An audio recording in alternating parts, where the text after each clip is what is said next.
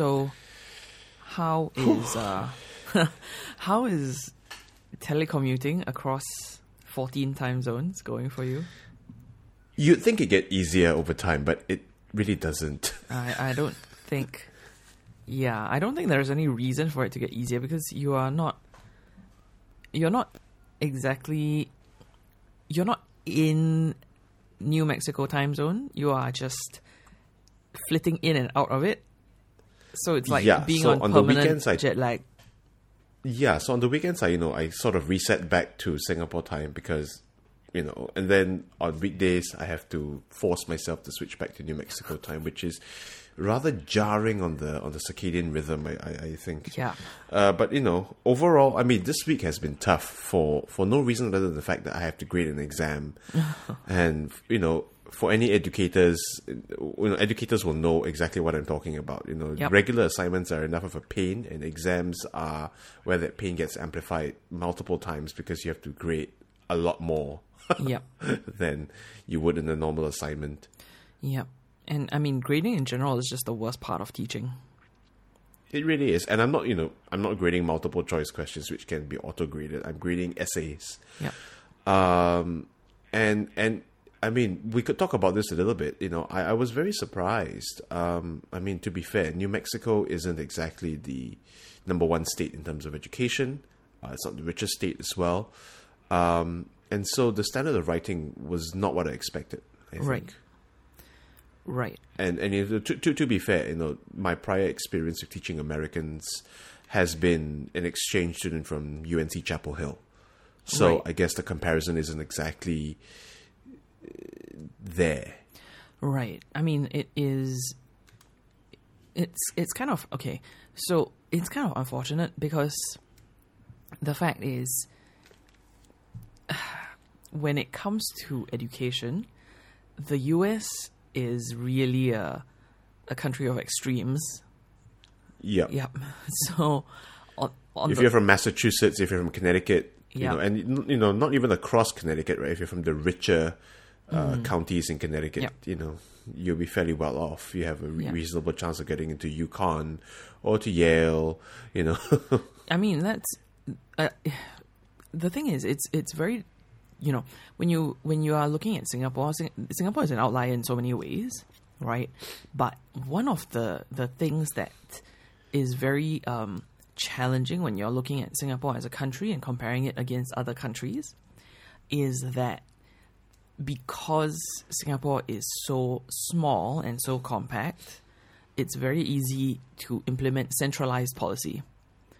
Right. Fair enough. And that's something that you really don't see in a lot of countries, even ones that are relatively, that have a relatively strong central control. Because, like, for example, if you think about, say, Spain, which is very regionalist, but still maintains like a relatively strong central government.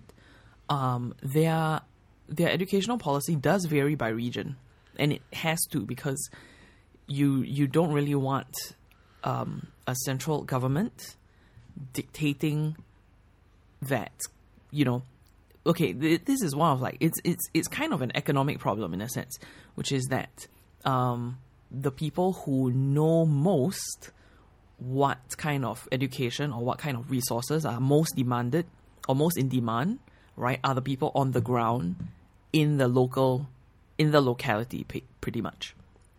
Yeah. And so that's why generally in a large enough country, the education is organized at the state level or even at like the county level, as in the US, right, rather than at the federal level. And the result is that you get this massive variance in educational outcomes, basically. Yeah, and of course that's not independent of all the other variants that occurs in the US, right? Because class, there is a reason. There is a reason why Massachusetts and Connecticut have such good public education outcomes, which is that white people. Oh, there's that. Yeah. Yeah. So, I mean, and I think the thing that struck me a lot is that a lot of these kids that I'm teaching don't have any grounding in writing. I think this is also, I mean, to some extent, a function of the fact that the SAT doesn't actually teach or doesn't actually demand proper writing skills. Nope. The SAT essays, I think, I mean, goodness knows, we did the SATs how many donkey years ago? But it didn't. The writing was, fairly uncritical, fairly formulaic.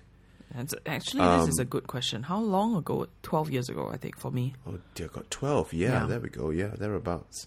Right, and I never felt the writing section at the SAT to be particularly rigorous. Nope. Right, they're just looking for, can you string a sentence together that's relatively syntactically They were also fairly clear, I think, that for the SATs, for the writing portion of the SATs, that they were looking for a very specific kind of skill, which was the ability to put together an argument that has a certain structure to it, which firstly is very difficult to judge. And secondly, the other thing that they kind of explicitly say is that your writing does not have to be factual. Right. As long as it has some logical coherence to it. But I think those two things are very difficult to separate. Right. So that is funny because I am teaching, I am grading argumentative writing right now, and I'm not seeing any of that skill sort of coming through from majority of the students at all. Actually, never mind the sorry. I was going to say, this is a thing. I am not sure. I mean, in the intervening 12 years, I'm pretty sure the SAT has changed. I'm actually not even sure if the writing is a part of the core SAT anymore, actually. Oh, is that right? Yeah. Oh, wow, okay. Yeah. And I think a part of it is just the pure difficulty of grading. Sure. I mean, in general, grading is one of the writing is one of the hardest. I mean, we talked about standardized testing in our last episode, right? I think I keep saying grading.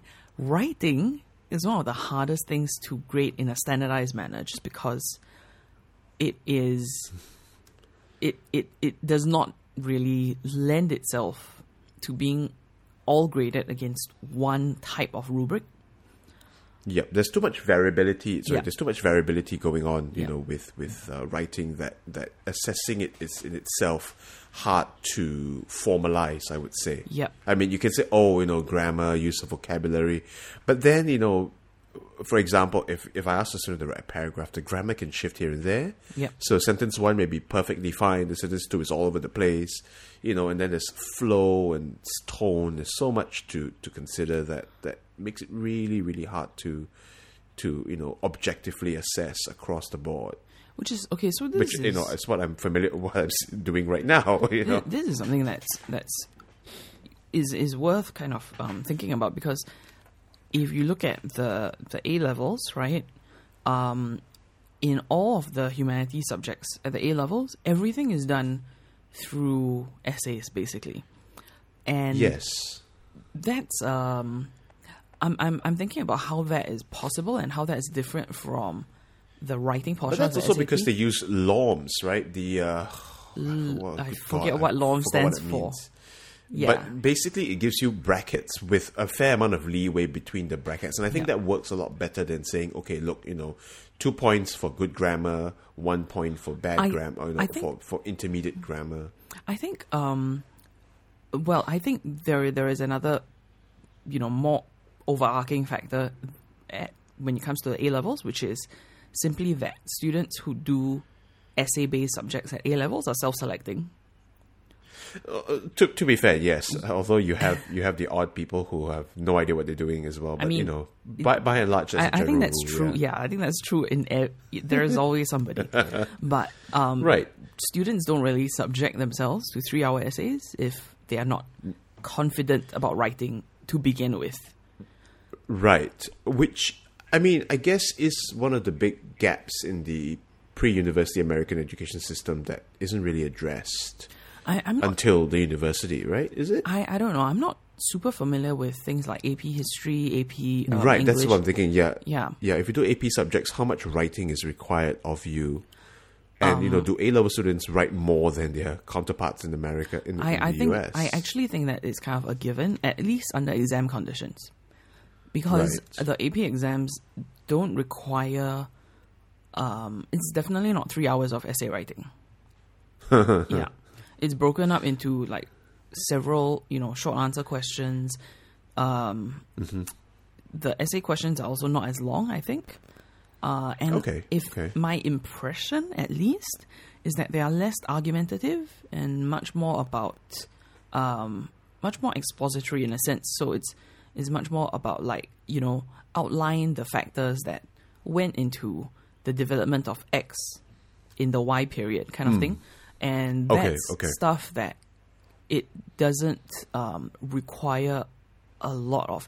I mean, if you look at LOMs, right, at least for history, for example, I can't say for the other subjects. I'm less familiar. I only did history as well. So. But if you look at LOMs for history, right, the highest level of the LOMs, right. So the LOMs, it's a banding thing. So it's like, okay, at the very basic level, did the student address the question? Then the next level is, did the student address? Did the student provide an argument for their view? Then L3, I believe, is L1, L2, L3, yeah. Yeah, then L3 is, did the student acknowledge the opposing view? Right? And then L4 is, does the student provide evidence in favor of their view? L5 is, does the student acknowledge evidence in favor of the opposing view? Right? And then I believe L6 is weighing the evidence against each other. Synthesis. Yeah, correct. Yeah. So I think that's one thing that's kind of missing, because I mean, it's kind of acknowledged that L6 is the hardest level, because that is a part that you cannot regurgitate, right? That's really something that you have to kind of do on the fly, and you only really get good at it by really understanding historiography, the nuances of the topic. Yeah. So,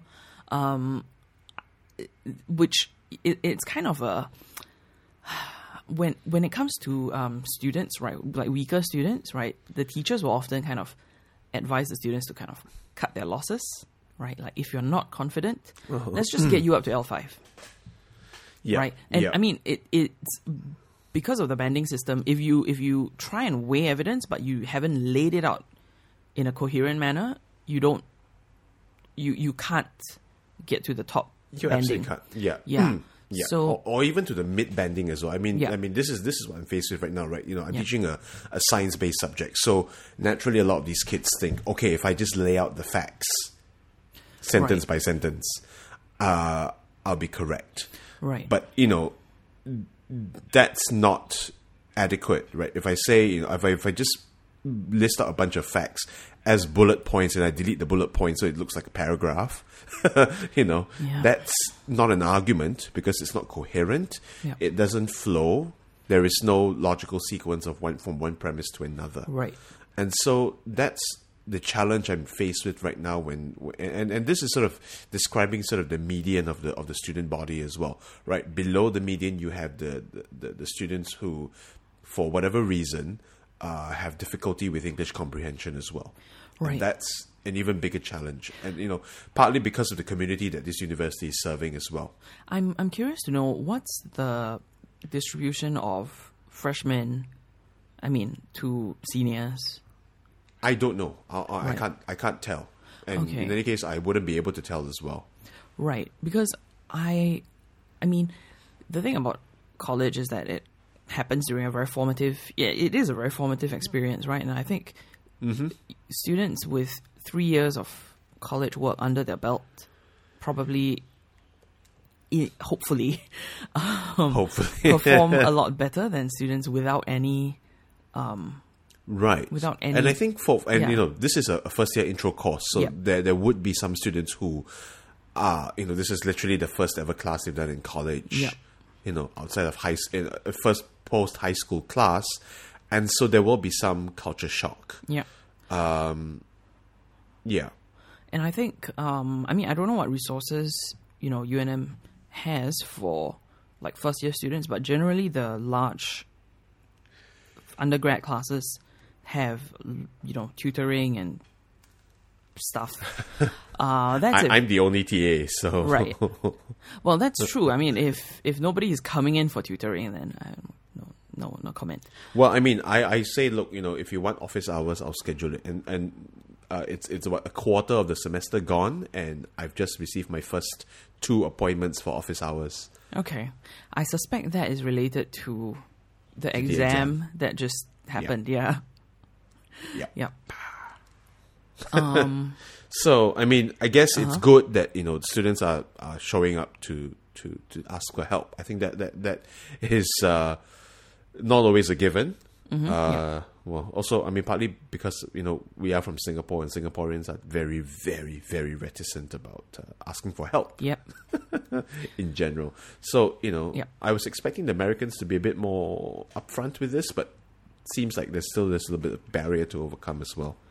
Yeah, and I think you're probably seeing a lot of...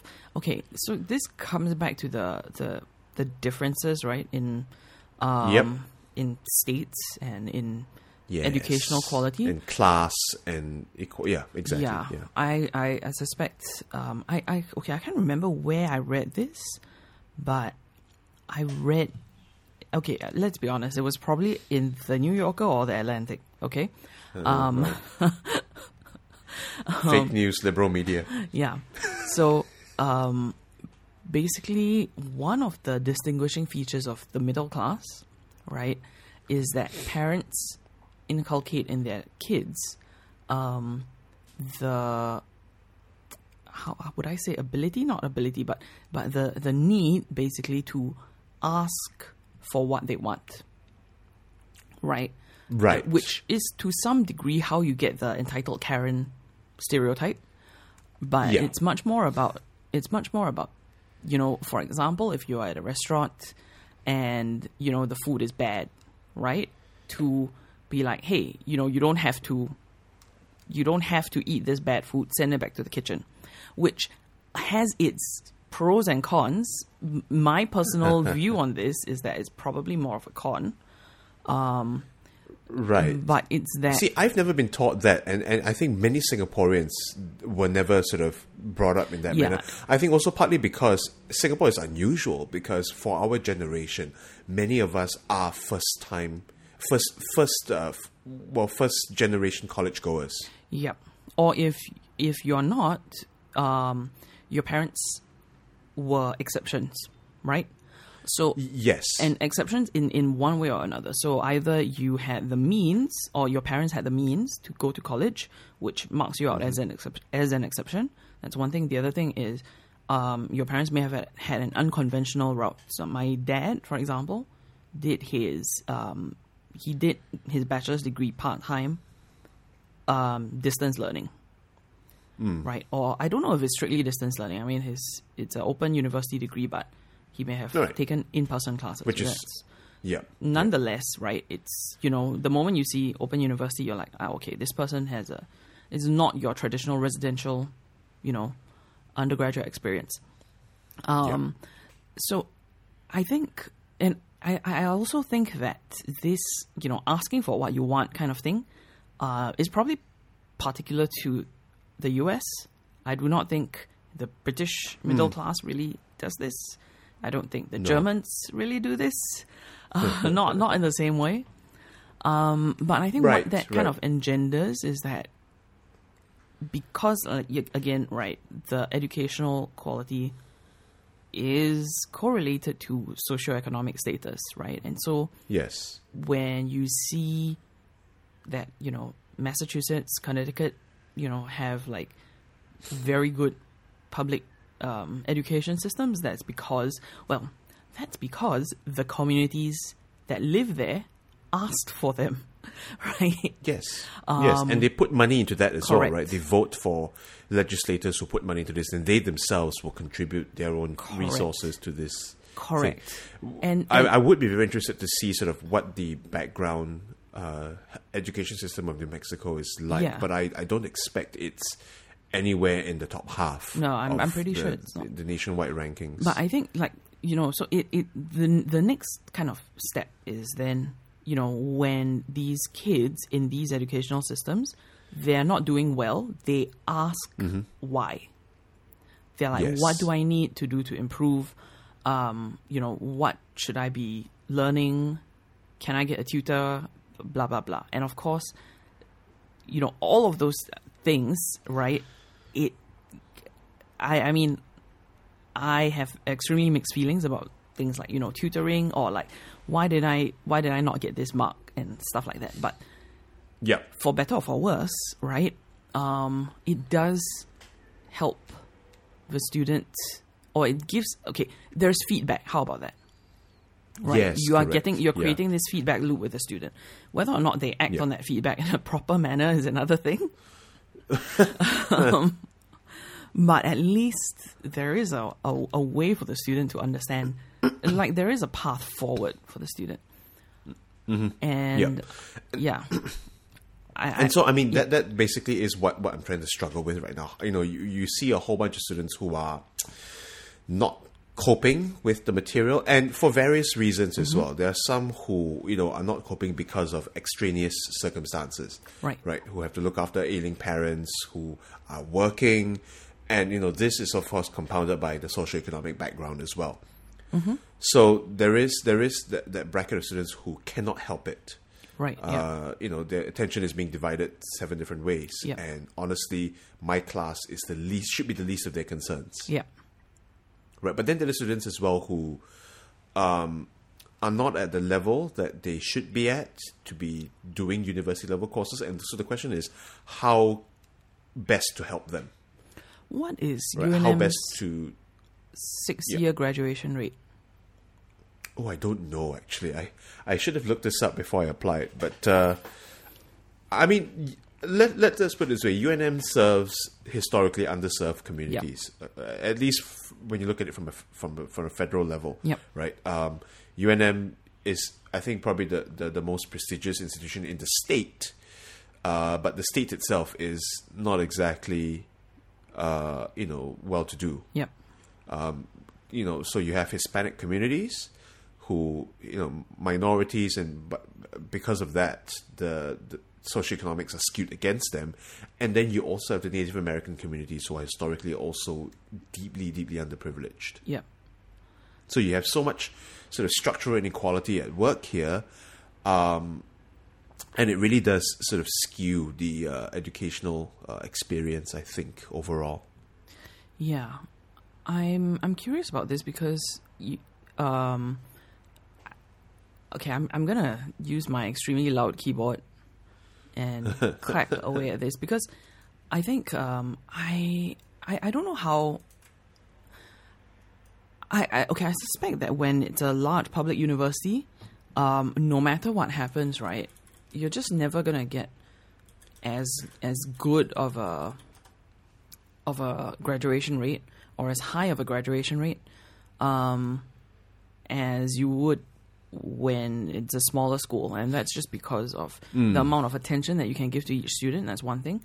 Secondly, of course, if it's a smaller school, they are more selective with who they take in. Exactly. There's more self-selection, Yeah, more self-selection and probably more like the admissions committee is probably more selective about like, is this student going to fit in here? And can we give them the Absolutely. help that they need? So, the first kind of number that Google threw up was 44%. Ooh. And it is first-time, full-time undergraduate students who graduated within 6 years. Bloody hell. Yep, it's 44% at UNM. Oh, that's... okay. And I mean... Fair enough. I think at the large public universities, that's not, far off. For example, I think University of Texas is around 50%. It's really not... Okay, I was wrong about that. I don't know where I got... I think Texas may have 50% at 4 years, possibly. Texas has 81%. 81%. In 6 years. Let's look at, In say... 6 years. What about, say, another relatively not so well-to-do state like Louisiana? Okay. University of... LSU, I was like, Baton there's Rouge. let's just gonna go Louisiana State, 68%. Okay, so I guess UNM is on the sort of slightly lower tier. I would relative be to curious to know list of U.S. states. Like what kind of factors correlate with graduation rate? We looking at number of not population. I mean, what I'm kind of really looking for would be something like either educational attainment or which is kind of tautological. Economic outcomes, maybe. Economy. state GDP. Yeah, state GDP. Let's do that. Or state GDP per capita, maybe. Yeah. Let's try That's that. probably the. So state GDP per capita. DC is at the top, surprise, followed by Massachusetts and New York. Wow. It goes DC, Massachusetts, New York, Connecticut, Alaska. Alaska because of oil money. But, Yes. Alaska right now is a little bit in the shitter. Yeah, so it goes Alaska. We've discussed this, right? Yep. The collapse of the UA system. Yep. We've discussed this offline. Offline, Off right? air, Okay. whatever. Delaware, North Dakota, again, all money. And also oil money and wait, is it North Dakota that's the tax haven or South Dakota? One of the Dakotas is a tax haven as well. So this is it should Oil have and money laundering. jumped to mine immediately, but Mississippi has the lowest GDP per capita. And per that makes capita. sense, yeah. Yeah. What about Alabama, Missouri? So U of Mississippi has 59%, That's so high, good God. and Mississippi State has 60%. Ah, Yeah. okay. Yep. Yep. This is interesting. I mean, this is good to know. Not heartening to know, but still nonetheless good to know. Let's look at. I'm thinking because of the. I'm wondering like to what degree that's influenced by, immigration, right? So Yeah. I'm gonna take a look at Arizona State and U of Arizona. Whoops. But I mean, UNM is not well. Are you looking at UNM Albuquerque or UNM as a whole system as well? That's a good Because- question. University of New. That is UNM in Albuquerque. Yes. Oh, okay, interesting. Yeah. Arizona State is Yeah, at 67. Well, ASU also serves, Tucson and Phoenix, which Yeah. are much more sort of high SES kind of. Yeah. High SES. Is SES? I mean, Sorry. SES feels like a very Singaporean term, to be honest. It very much is, I think. Yeah. I'm pretty sure. High SES. I'm pretty sure like the whole thing began with like a social studies textbook Yes. that it just did. abbreviated socioeconomic status as SES. And you know how we love our abbreviations. Yeah. U of Arizona is also 60%. So yeah, there's something going on at UNM. I do suspect it really is the fact that we are serving, deeply underserved communities. And this Yeah. is UNM. Can you look up NMSU, New Mexico State, in Las Ooh. Cruces, which is, Let's see. incredibly poor. 44%. Yeah, there we go. Yeah. So it's the same.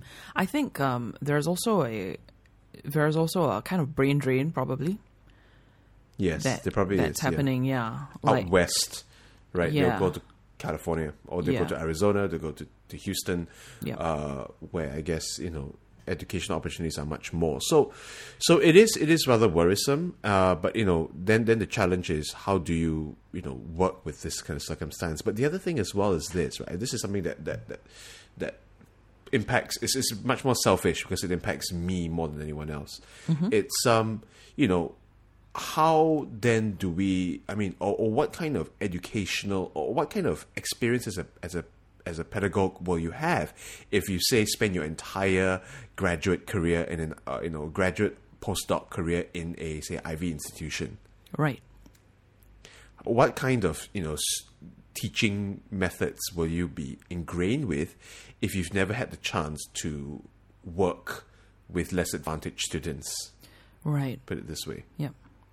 I mean, I Right? think And to what extent is the sort of the snootiness of the Ivy League education system partly a product of the fact that many of the faculty teaching there probably have never left the ivory towers of the ivory tower, right. Right. No, I mean, the ivoriest of the ivory tower. it's true, right? Like if you've never had to deal with students who are weaker than, if all your students are of a similar caliber to what you were as an undergrad, right? You are in a sense less challenged as a teacher, Yeah. right? Because you don't have to develop as many techniques to serve a wide range of students. And I think there is this other factor, right, which is that when you are a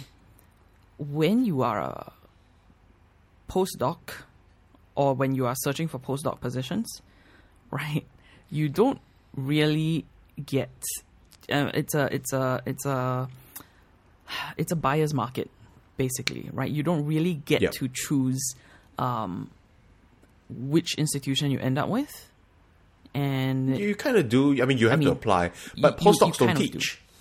Okay, that's And I true. don't think postdocs are asked to submit a teaching statement, unlike, if you're applying for a faculty Right. position. Right.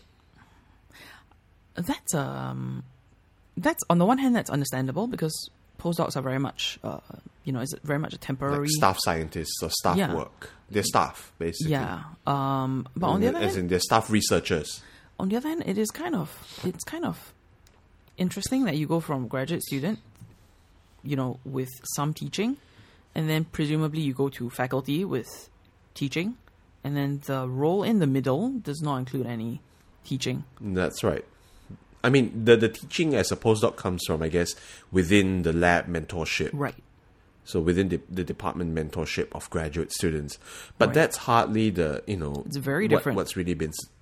Right. And it does boil back to this whole, question. And this is something that's been a discussion that's been going on for donkey years, but it's also increasingly becoming much more prominent in the, in the Twitter sphere as well. It's that many faculty are not trained to be teachers. Yep. And so, we're asking a lot from faculty members to come in and be fully formed as educators, when in fact many of them don't have that background in pedagogy. I mean, sure, they may have written a teaching statement as part of the hiring process, but teaching statements are statements are statements. Yeah. Right. You invest into it whatever you want, and you may not even follow what you say. Yeah, and I think when it comes to people who are very invested in their fields of study, right, it's like difficult for them to kind of step back and realize that what the student wants to hear is not the most interesting and latest cutting edge research that you've just come across, right? They want, or they need, something that is at a much lower level. And you need to address those needs first. I think, like, for me, right, I kind of had this, it's not exactly a eureka moment. It's more of a, take a deep breath and try again moment. Right? Yes. But when I was when I was an undergrad, I did a CELTA course, which is teaching English to adult learners. It's kind of like teaching English to speakers of other languages, basically. Mm-hmm. And I think in my first class, the first class that I actually taught, right? Because, I mean, I was coming from the point of view of, I'm minoring in linguistics, I majored in Spanish, languages are fun kind of thing, right? And then you look at a classroom of students who can barely tell you the parts of speech, and you're like, okay, they don't care how cool you think this syntactic structure is. Yep. Right? They just want to get something functional out of you. Your goal is that they walk out being able to speak a little better than they came in. Like, yes, correct. That's it. And so it does require a certain paradigm shift, or at least a mindset shift, from you might just be in the lab or talking with your grad students, and then you go into class full of undergrad students, and their expectations are very different. Yes. And so you have to align those expectations to them. And it's not, I'm thinking about one of my professors who, in the middle of a lecture, like spat out a bit of research. And she was like, that's why you come to a large research university, right? So you can learn about the latest cutting edge research. And, I think in that particular case, there was probably some truth to it, because it was a class that virtually nobody except linguistics majors and minors will take. Right. But that did kind of stick with me, because on the one hand, of how rarely it happens. Like, you can go through the whole of undergrad and your teachers may never mention their research to you. Yeah. Right? And I won't say that that's a good or bad thing. It's just that most undergrads are just not interested. Yeah. There is some level of you have to partition your work teaching balance at some point, I guess. And so now the question, that I'm faced with is, okay, what do I need to impart to the students? Which is why I spent the whole of yesterday. I feel like, I should not be working on weekends. I know it's an unhealthy work-life balance, but it's a f***ing pandemic. What else can we do? But also the thing is that, I spent the whole of yesterday just writing one email. And I feel like I've accomplished something, because this was the email to all the undergrads with exam feedback. It's, end of exam 1, I said, okay, now, these are the misconceptions. And it's a two-part email. It was, part 1 is, okay, what are the most major sticking, problems with your understanding of the concepts? And number 2 was how to write an essay. Right. And that was where I introduced Peel, which, to my surprise, and to be fair, this is because we were all taught Peel at some point in our either secondary or JC, or even, I don't even think, no, it's probably not covered at university, but Peel is a very formulaic sort of approach towards high school level writing. There are its detractors, partly because it does lead to extremely formulaic and sort of standardized essay structures. Output. Yep. But, when you're dealing with students who don't even have that basics, that basic level mastered, I think, giving them some structure is probably going to be extremely useful. So just to clarify, right, Peel, it's point, explanation, evidence, link, or, the 2 E's, there are always some variations of what some people mean. swap that around. So they sometimes go with evidence, then explanation, which I don't like. Yeah.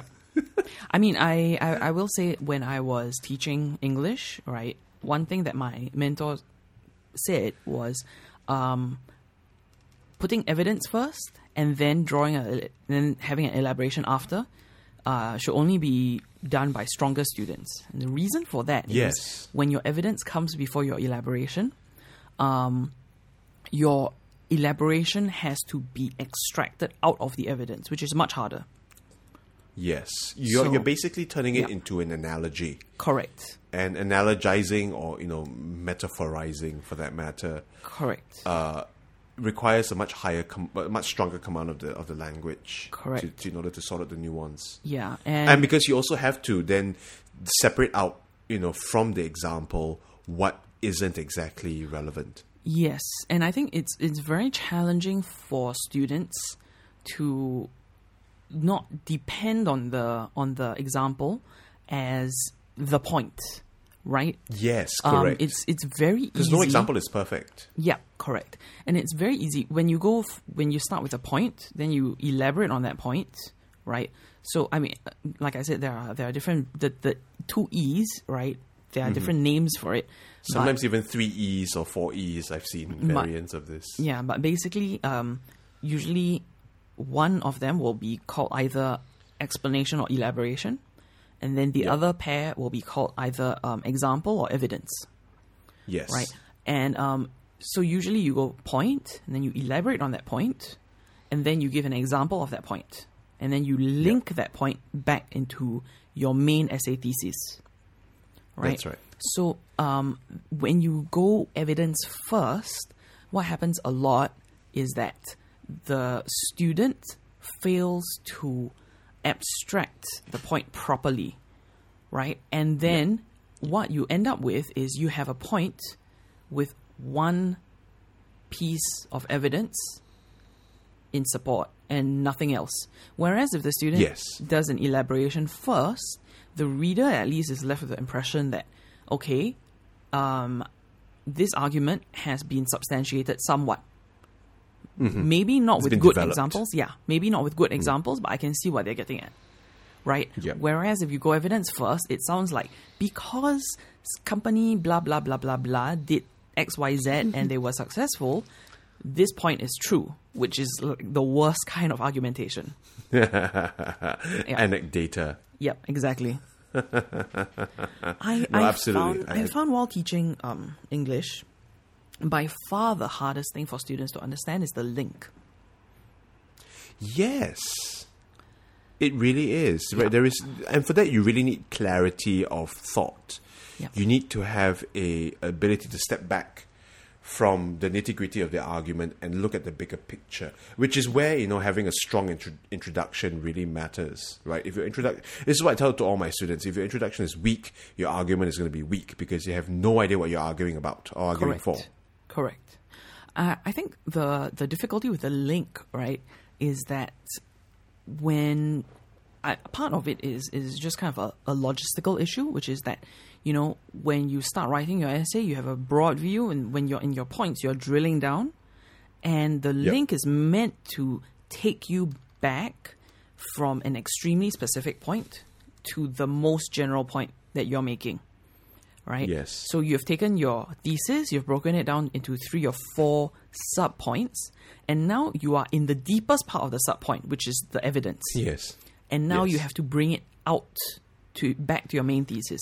And a lot of students struggle with that because, firstly, for this to work, your sub-point cannot have deviated too far. Yes, and that's correct. Something that a lot of students do, right? They get caught up in the details. The minutiae, Yeah, and they can't get back out into why the detail is relevant. That's one thing. Yep. The other thing is a symptom of the fact that they're not used to linking They're not used to kind of like making their arguments cohere in the first place. Yes. Right? Because when you are arguing, especially like if you are, just having a conversation with a friend and you are trying to argue a point, that argument is very linear and the conversation goes wherever it goes. You don't necessarily have to come back to the point that you started with. But when you're writing an essay, you need you just need like this structure, and it's much more like a tree or a pyramid, whichever direction you're looking at. And ultimately it still has to come back down to the root. Yes. Yeah. But, and all this is also not helped by the fact that students are usually writing essays under a time crunch. Yep. At least for exams, right? This is a lot easier to navigate if you're giving students an open, a non-timed assignment where they can, take the time to step back and and look at this. If you've got, say, 30 minutes to bash out 5 paragraphs, but that's not time at all. Yeah. So it's going to be challenging, and you do see that in exams, right? You get students who can't even finish the essay. You get students who don't even attempt the essay. I'm curious, for the GRE, right? For the analytical writing portion, did you finish the essay? Yeah. I did not. Oh, okay. I did not finish the essay. I was like, there is no time. I think I did rush to finish the essay. There was a bit of a time crunch at the end. Right. Because they don't actually give you a lot of time to write. It's not enough time. Right, yeah. So then going back to, testing and what's the goal of testing, right? I just kind of figured when with an analytical writing portion like what you get in the GRE, they are looking for the ability to formulate arguments that are somewhat coherent.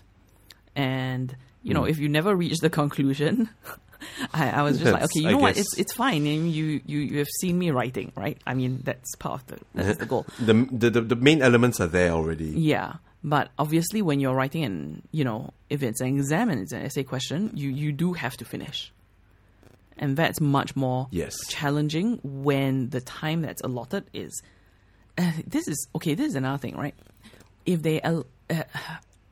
when I'm thinking about the GCE A levels, and there's always this one student who can write like 5 pages in 45 minutes. Yeah, those are unbelievable people. Right? Inhuman, yeah. And on the one hand, as a student, you're thinking, okay, I can't do that. I can't do that. So what's a reasonable amount to write? And of course, the reasonable amount is, you have to formulate a complete argument, which, depending on the subject, lends itself to a certain length. Right, like for literature, generally you aim for about 3 sides. For history, maybe Same it was with like history as well. Yeah, right? 3 or 4. For history, usually I think 2.5 thereabouts. Okay. Yeah, I mean it varies by school, varies by student, and things really like does, that. yeah. But Teacher I as think, well, yeah. from the teacher's point of view, it's very hard to say that you should aim for X amount of pages or X length, because that really depends on the student's ability to fill out that content. Yes. And what you are seeing with the students who are able to hit 5, 6, 7 pages, right, is that they have all the arguments already ready to go. They don't have to think. Almost. They see the question and they go. And that's not true of most students. And it shouldn't be true of most students. Like, you do not want a student... Actually, I mean, those kinds of students sort of defeat the purpose of the exam as well, or an exam. Because if you're memorizing, the model essay, and you're going and blah, just basically just copy-pasting what's in your brain out onto the paper, there's no synthesis. To be fair. There's no thinking. To be fair, I think the students, at least the ones at my school, right, who were capable of doing these things, they were effectively like they thought this prodigies. Through already. They just know the material so well, like it's automatic. But I think for a teacher, right, like it's you. Okay, the thing is, every student, we hope, is trying their best, right? I wouldn't expect. I think it would be uncharitable of me to assume otherwise. Right. Yeah. It would be unteacherly of me to assume otherwise as well. So I think, if you don't want to kind of tell a student like your essay is too short, you need to write faster, or like in order to get in X amount of material, you can only have 5 minutes of planning time. I mean. That's counterproductive. It's very counterproductive for the students who are really struggling, because that's right. Wherever they spend the most time, that is where they need that time. And if they are spending like too much time working out their argument, and then in the end they only get like partway through whatever they've thought through in detail, that's probably what's most beneficial for that student. I agree. I absolutely agree. Yeah. Yeah. And I mean, this just goes back to the testing argument, right? How do you? What's the purpose of testing? And how do you get an accurate gauge of how the student is doing and what they need to do to improve? Like, it's very difficult to do that actually under exam conditions. Yeah. We've been talking for 50 minutes, and I didn't actually get to what I really want to talk about this week, which is teaching accessibility of teaching tools. That would which I guess we have to talk about next week, because I'm still I'm still going to bitch about it at some point, because it is such a pain in the ass. Yeah. But we can talk about it next week. Yeah. Or when our next episode. Which may not be next week. Depending. Yeah. So I mean, to roll way back to a point that was mentioned earlier about Singaporean students and rhetoricians. Yeah. So I'm currently doing a full stack web development bootcamp, right? And next week is the last week. Oh, is it? Yeah. Oh, gosh, time flies. Yeah. Okay. And we've been, chatting with our teachers and stuff like that. And around the middle of the boot camp, right, the teachers started getting really, they just started saying, like, we're not getting enough questions. So the way that the system works is that once the challenges for that day start, right, if you are stuck, you raise a ticket, which it's a very standard kind of way of doing it in a tech support context, pretty much, right? Yes, it is tech support. Yeah, it is tech support. You raise a ticket, and the teacher comes over and asks how you're doing, and tries to help you fix the problem. And they basically said there are not enough tickets coming through. Right? Like, is that part of the KPI or something? No, it's not part of the KPI, but I think their concern is that once you get out of the realm of stuff that it's easy for them to check, because in the early part of the boot camp, right, you're doing effectively problem sets, and those are automatically graded, right? And they can see how you're doing. But once you get into projects, they can't see anything, because there is no automatic grading, right? They have to see how you're progressing based on what you show them. So you have to reach out when you are stuck. And and they said, we're just not seeing any tickets, which is great if you are, really not getting stuck. But if you are stuck and you're not telling us, we have no way of knowing. And they just basically started getting on our case about it. I wonder, the extent to which this is a product of Singaporean culture or something we've inherited from our colonial past. In the whole British, don't let me bother you kind of thing. The too polite to cause a fuss kind of sensibility, which is very much a part of our culture here. But to what extent, I wonder, is this a holdover of our recent past? Right. I mean, I'm curious to know as well. And I mean, I have to say that I raised very few tickets in general. I'm definitely, in a sense, guilty of this. But from my point of view, if I can solve a problem myself, which is often the case, right? Then I don't raise a ticket. Well, I mean, the way I see it, and I you encounter a lot of this when you're actually out there in the wilderness, writing your own code, or writing your own analysis pipelines. Yeah. At least in terms of coding, right? The idea is that, look, or at least for every problem you encounter, there's a 90 to 99% chance that someone has already encountered this problem, and there's a solution out there on Stack Overflow. Yeah. I think, for my part, right, I probably where I feel it costs me the most is whether my solution is a good practice. Right. Because that's where you need extra eyes. But I do think, we were having like an after class chat with one of our instructors, and we were asking, how are we as a batch compared to some of the other batches you've taught? And he said, very diplomatically, I think this is the most Singaporean batch that I have taught, in that you guys don't ask questions.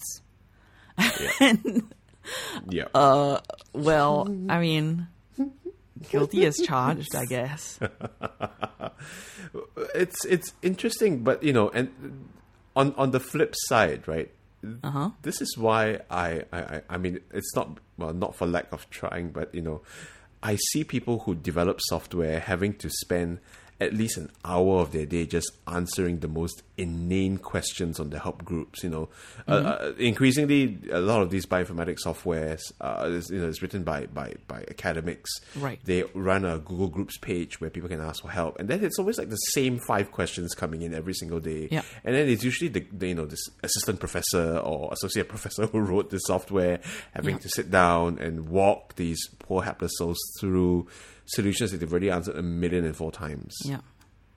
which is not great if your primary audience consists of other academics. Yeah, That's and, it's not a good sign. And it's usually basic problems like, is the path variable properly configured? Is your input file properly configured? I mean, come on. Yeah. I mean, you don't want to be one of those people where, that you scoff at going, this guy's asking this RTFM. super stupid question. Yeah, I know, right? Yeah. I think, as with all things, right, this is very much as an instructor, you have to determine whether, what's the medium for the group that you're teaching. I mean, it's probably true that in our class, we could do with more questions. I think there is also that very Singaporean thing of, you don't want to lose face, right? Yeah. And so if you don't understand something the first time, you figure it's fine. I'm not going to say anything because nobody else is saying anything, so everybody else understands. I don't want to be that person. Don't ask until everything crashes. Yeah. Everything's on fire. Don't be that person who's like, I don't get it. Can you explain it again?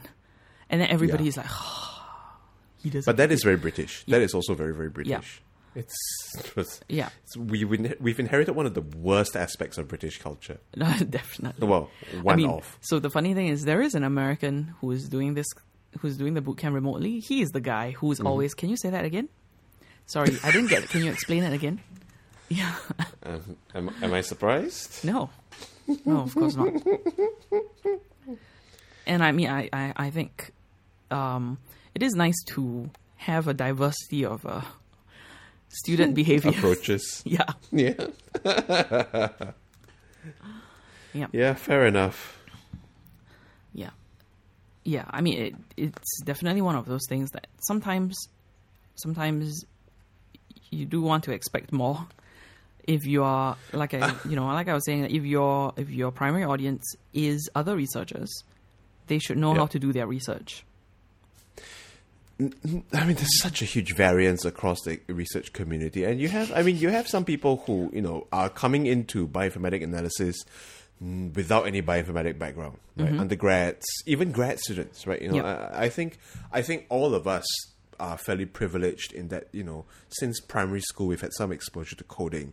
That's but you true. have to bear in mind that for a whole bunch of graduate students, okay, if you take my case, I'm coming to grad school already with publications, which means that I have some experience with writing.